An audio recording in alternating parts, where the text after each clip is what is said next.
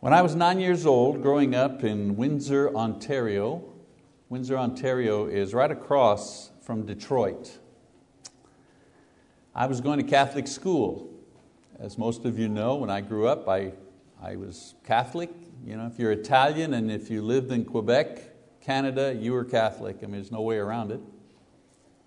And in those days, boys and girls my age went through a Catholic ritual or ceremony called confirmation. Confirmation was one of what Catholics call the 7 sacraments. The word sacrament from the Latin word sacrare, which means to consecrate. The 7 sacraments were, as I say, Catholic rituals through which it was believed God blessed man with grace. According to Catholic thinking, as I said, there were 7 of these sacraments: baptism as a baby, penance, going to confession, going to see the priest in that small little closet where it was dark and there was a wall between you and the priest, and he'd sit on one side, you'd kneel on the other, and he'd open a little lattice door there. You could kind of see him, and then you would confess your sins, and he would give you advice and so on and so forth. So that's penance, the sacrament of penance. There was also the sacrament of Holy Communion, which is the Lord's Supper, the sacrament of confirmation, and according to Catholic theology, a person received the Holy Spirit at the sacrament of confirmation. Then there was the sacrament of marriage, Catholic marriage, the sacrament of holy orders, and that was when an individual became a priest, and then the sacrament of extreme unction to put oil on someone, to anoint someone, and usually that was given when someone was very ill or dying. I have to explain to you that in Catholic thinking, the idea of grace was like a spiritual vitamin pill. It made you stronger spiritually. So when you received any of the sacraments, you also received like a dose, if you wish, of grace. Now, as a young Catholic boy, I had been baptized when I was a baby. I went to confession. I received communion. I began when I was 6 years old. I still have the picture. My mom kept that picture, 8x10 of me like this, in my first communion blue suit and armband and rosary beads. That was my first communion, if you wish. And then at 9 years of age, I was ready to be confirmed. Now this ceremony, the confirmation ceremony, was performed usually by the local bishop. In the Catholic Church, a bishop was in the hierarchy of organization. A bishop was an individual, a man who was in charge of several churches, if you wish, several parishes. So the priests were ministering in the local parish, and a bishop was in charge of a whole area, if you wish. And so the ceremony was performed by the local bishop, and it was the time when young people confirmed. That's why they called it confirmation. It was a time when young people confirmed that they believed and accepted the faith given them by their parents and the church. So they were given the faith at a time when they couldn't understand it. But by the time you got to be 9 years old and you had taken all the catechism classes, you were ready to accept the faith on your own. If you're wondering, where is he going? Just stay with me, okay? I'll get there. Usually the bishop we'd all line up, the rows like boys on one side, girls on the other, and the bishop would be here, and they would say Mass, and then we'd all come forward.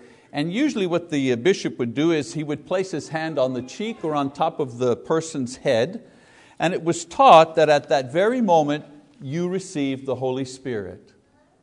What was interesting as I look back now on this, of course at that age I hadn't read the Bible, I didn't know anything about that, just catechism. But what was interesting about this is that when I was a baby I was baptized based on the faith of my parents.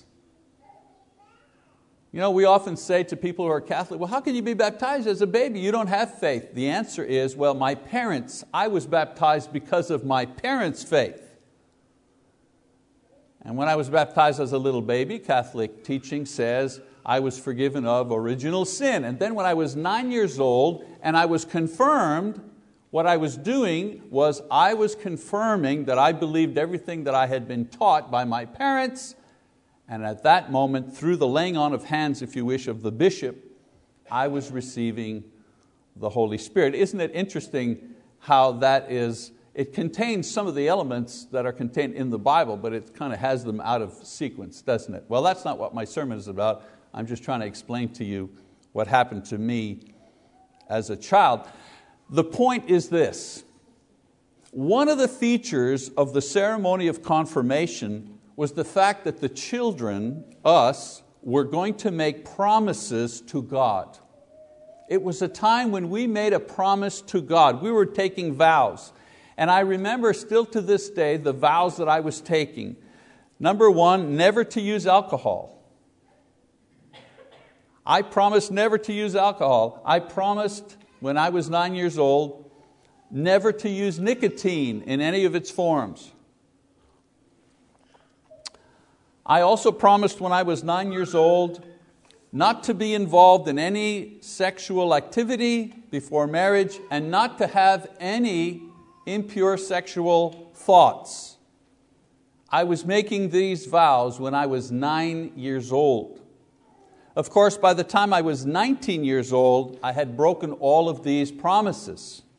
And by the time I was 29 years old, I had broken every promise I ever made to anybody about anything.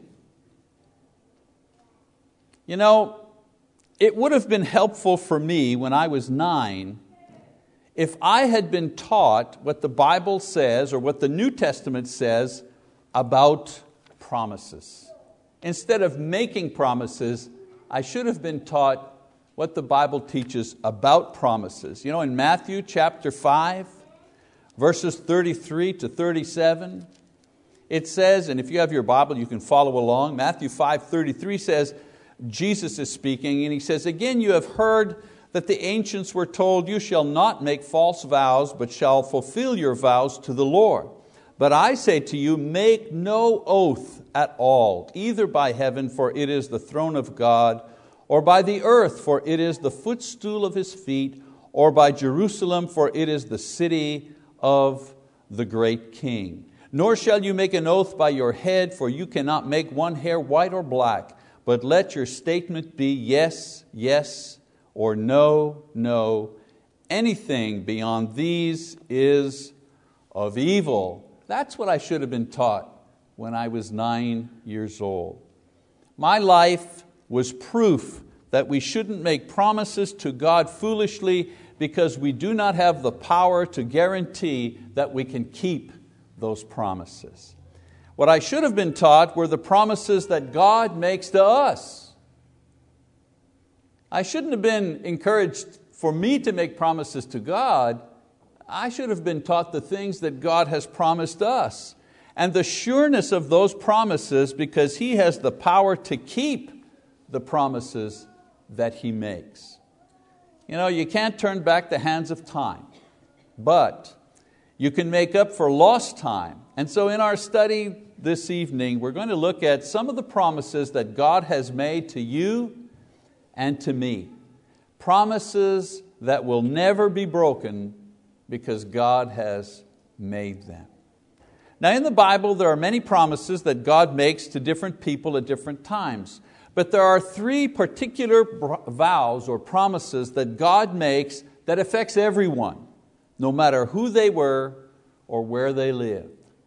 Promise number one that God makes to us is this: a promise to sustain the earth. God makes a promise to all of us that He will sustain the earth. Look at Genesis chapter 8, verse 20, where the summary of that promise is made. After the great flood, Jesus or the Lord says the following. Genesis 8:22, He says, "While the earth remains, seed time and harvest, and cold and heat, and summer and winter, and day and night shall not cease." You know, the promise was spoken after the most cataclysmic natural catastrophe in the history of mankind, the great worldwide flood. An event that destroyed every living creature except 8 people and those creatures that were on the ark. We know that these are alarming times that we live in. We know that there are a lot of alarming environmental trends happening today, and we should be concerned so we can be better stewards of the creation. But nothing happening today can compare with what happened to the earth then. You know, we hear about the doomsday of what's happening to our environment. But if you look back to what happened back then, what they warn us about today is nothing compared to what happened back then. Every living creature killed. Never mind some obscure moth, being destroyed or becoming extinct. Every living creature killed. The ecosystem completely shattered. Societies destroyed. Without Noah, it would have been the end of all life. And God brought this disaster onto sinful man, and yet afterwards He promised that as long as the earth remained, there would be a renewal of the seasons and enough to provide for man's existence here. Imagine, God enabled His creation to come back from such a catastrophe. God promised that He would renew the earth even from this devastation. We find out, and I want you to go to 2 Peter, please, this time, 2 Peter. In 2 Peter chapter 3, we'll read from there in a minute. 2 Peter chapter 3. Peter tells us that the earth will one day be destroyed, but it won't be destroyed by a flood, and it won't be destroyed by man either. It'll be by intense heat, and it'll be at the command of God. We read in 2 Peter chapter 3 this time, verse 7. It says, "But by His word the present heavens and earth are being reserved for fire, kept for the day of judgment and destruction of ungodly men. But do not let this one fact escape your notice, beloved, that with the Lord one day is like 1,000 years, and 1,000 years like one day. The Lord is not slow about His promise, as some count slowness, but is patient toward you, not wishing for any to perish, but for all to come to repentance." You notice, it's not about the environment. Peter's talking about the destruction of the earth. And yet his comment within this passage is not about the environment. It's not about, boy, won't that be terrible? The earth will be gone. Won't that be terrible? The sky, He doesn't talk about the creation itself. He makes one line that it'll be destroyed and the way that it'll be destroyed. But the only editorial comment that he makes is the reason why it hasn't happened yet. And that is because God is patient. Because God's priority is not the creation. God's priority is that man repent of his sin. That's God's priority. In the meantime, we are living here based on God's promise.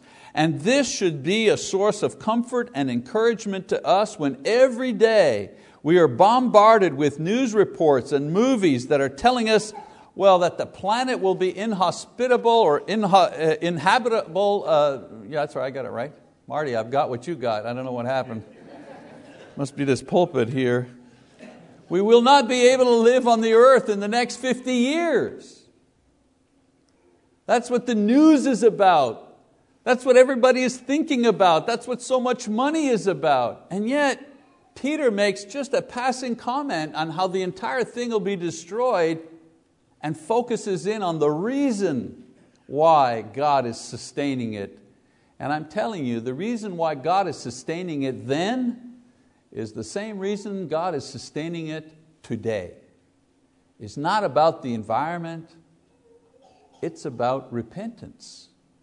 God's promise indicates that our earth will continue despite environmental damage.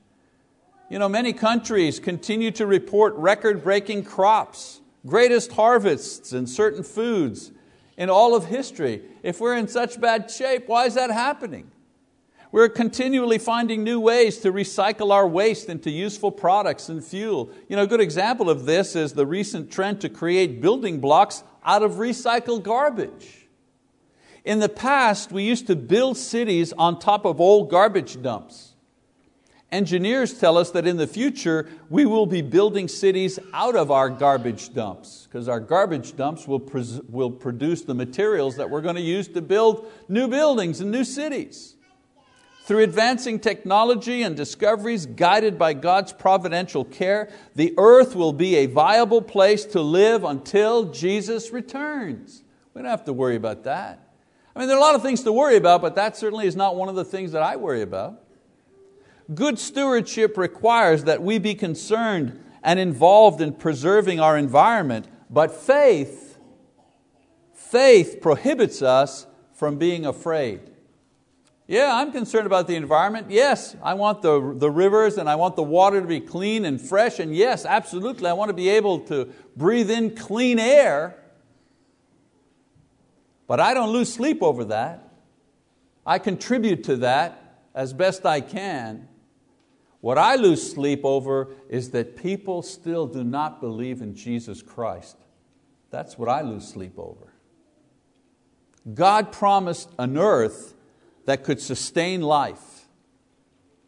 He has, and He will keep that promise until the very end. I don't doubt that. That's one of God's promises. Promise number 2, a promise to supply our needs. In this passage, I want you this time to go to Matthew, familiar passage. Matthew chapter 6, please. And I'm reading the familiar passage because it seems that even though it's a familiar passage, people continually forget what it says. Let's go down to verse 24. Won't read the whole thing, just verse 24. Jesus is saying, no one can serve two masters, for either he will hate the one and love the other, or he will be devoted to one and despise the other. You cannot serve God and wealth. For this reason I say to you, do not be worried about your life as to what you will eat or what you will drink, nor for your body as to what you will put on. Is not life more than food and the body more than clothing? Look at the birds of the air, that they do not sow, nor reap, nor gather into barns, and yet your heavenly Father feeds them. Are you not worth much more than they? And who of you, by being worried, can add a single hour to his life? And why are you worried about clothing? Observe how the lilies of the field grow. They do not toil, nor do they spin. Yet I say to you that even Solomon in all of his glory clothed himself like one of these. But if God so clothes the grass of the field, which is alive today and tomorrow is thrown into the furnace, will He not much more clothe you, you of little faith? Do not worry then, saying, what will we eat? Or what will we drink? Or what will we wear for clothing? For the Gentiles eagerly seek all these things, for your heavenly Father knows that you need all these things. But seek first His kingdom and His righteousness, and all these things will be added to you. So do not worry about tomorrow, for tomorrow will care for itself. Each day has enough trouble of its own. In this familiar passage, Jesus is explaining God's promise to individuals about meeting their personal needs. We all need things, and God knows this. Did you ever think that God has created us in such a way that we are not self-sufficient? Have you ever thought that God could have created us as self-sufficient? He could have created us in such a way that we didn't need air to breathe, we didn't need food to eat, we didn't need water, we didn't need companionship, we didn't need love, we didn't need anything. He could have made us in such a way that we were completely self-sufficient, but He didn't make it that way. He purposefully made us in such a way that we depend on things. Even sinless Adam had to eat. He needed a companion. He required meaningful work. Even Adam without sin was a dependent being. What Jesus is saying here is that God knows that we are dependent beings. He knows that we need things. He's saying that God even knows what our needs are, not just our wants, but our needs as well. And He's saying that God will provide everything that we need if we make the doing of His will our number one priority. Unfortunately, we don't always get that, do we? Such an easy concept. Make His will a priority and He adds everything that you will need. Such an easy concept, but so hard to do.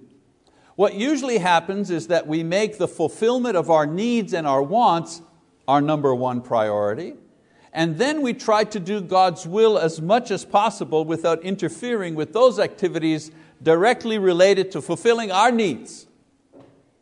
So I'm going to invest my emotional and physical energy, my spiritual energy, into getting the things that I need, and if I've got some time left over, I'll give it to God. And God is saying the exact opposite. Invest yourself emotionally and spiritually into finding out what I want you to do, and I guarantee that I will provide those things that you need for your life. In other words, what we do is we neglect our spiritual lives in order to invest more time and effort into getting our needs met. And when we do this, what we don't realize is that we may or may not succeed in getting what we want, but we risk losing out on the kingdom, the thing that we need most of all. On the other hand, when we don't compromise the kingdom, when we put the Lord's will first, despite the inconvenience to our careers and our agenda and our finances, our families, whatever, God will find a way to supply our needs somehow, and we will continue to grow in the kingdom. Our problem is we really don't trust Him to take care of us. We still think we're in a better position to take care of us than He is. God promises that the earth will continue until the end of time, and that if we make the doing of His will our number one priority, He will provide everything we need to live on this earth, and He'll find a way to do it for us. And He'll do this either by multiplying the results of our efforts or supplying us from sources that we never considered. Because you see, all we see is what we see, but we don't see what He sees. I have a story about that. When Lisa and I and 3 children, William wasn't born yet, we moved to Oklahoma so I could go to school, and I only had one check from one church that was providing us support while I went to school. No check, no food, because I wasn't allowed to work. I was here on a student visa, and Lisa was here on that type of visitor's visa, so I wasn't allowed to work to earn any money.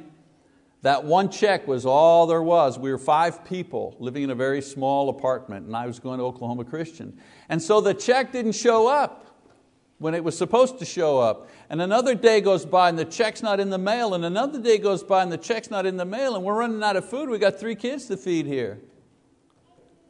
And so now it's Friday. I still remember it.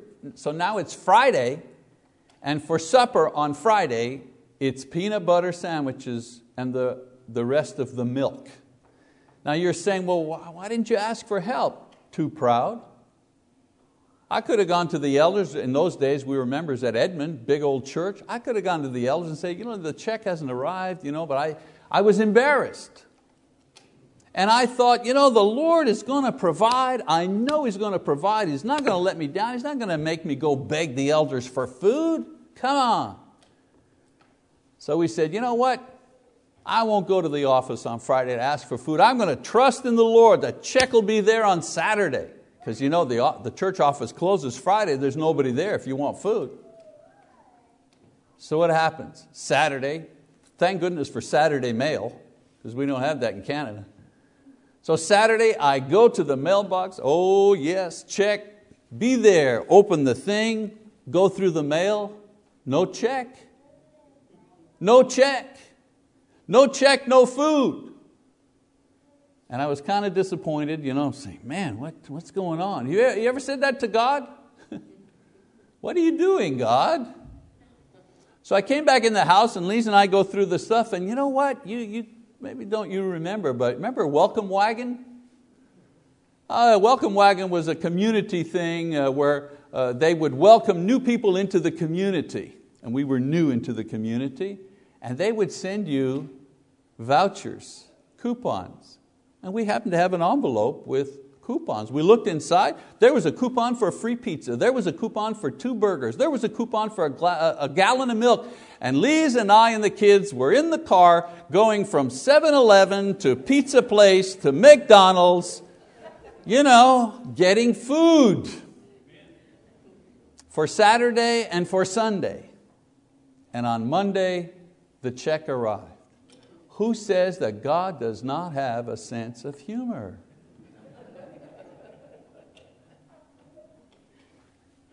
He promised that He would take care of us.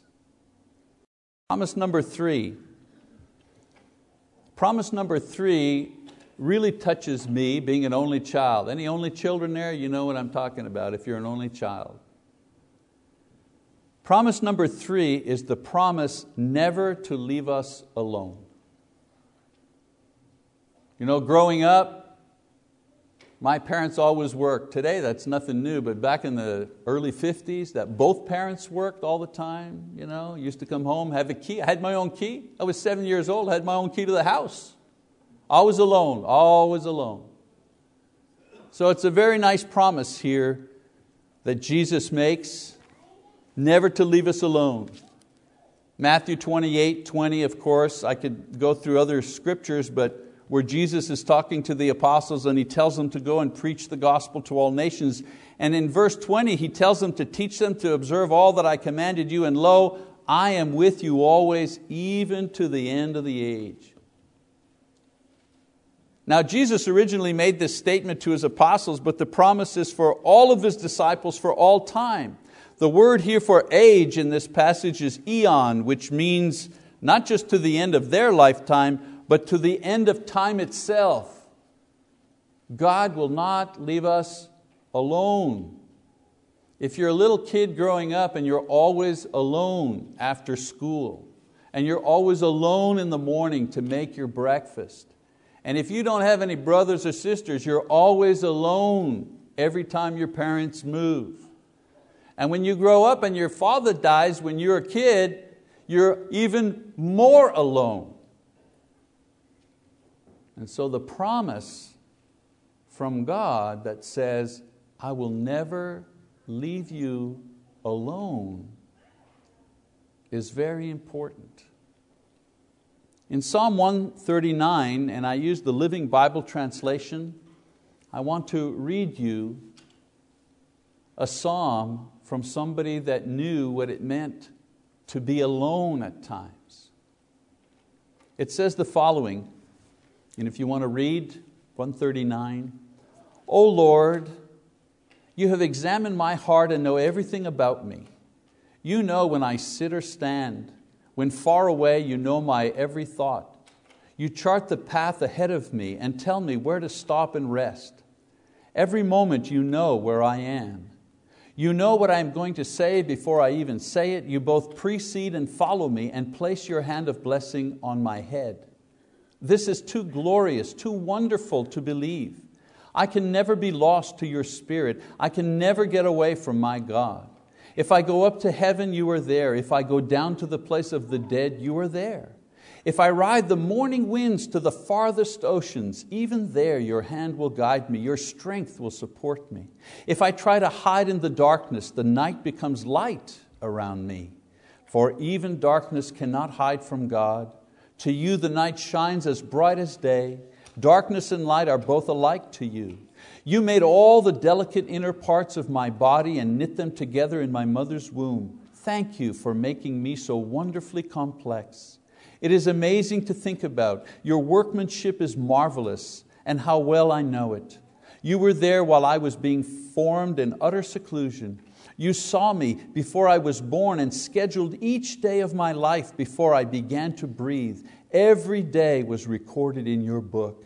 How precious it is, Lord, to realize that you are thinking about me constantly.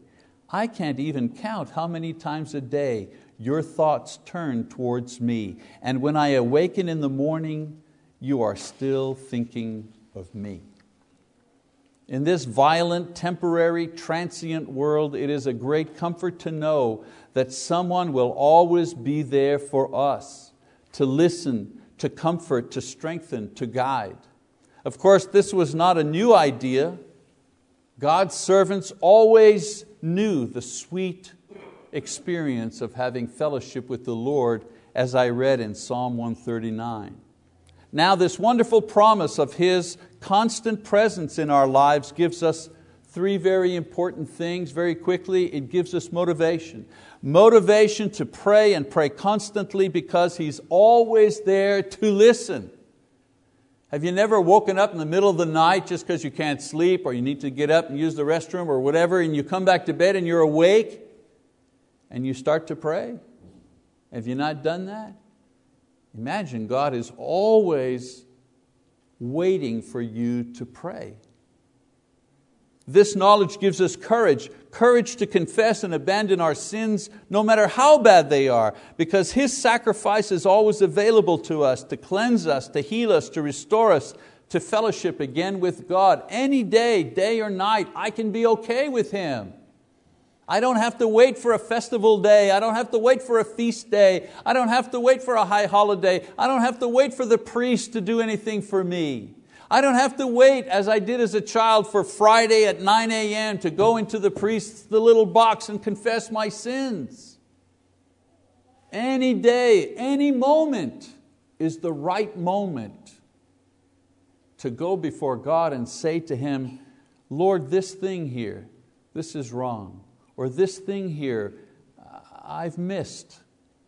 Have you never done it while even sitting in church? And said to yourself before the bread and the fruit of the vine come around, Lord, I am not worthy. I'm looking back over just my morning and I'm not worthy to do this. Please forgive me.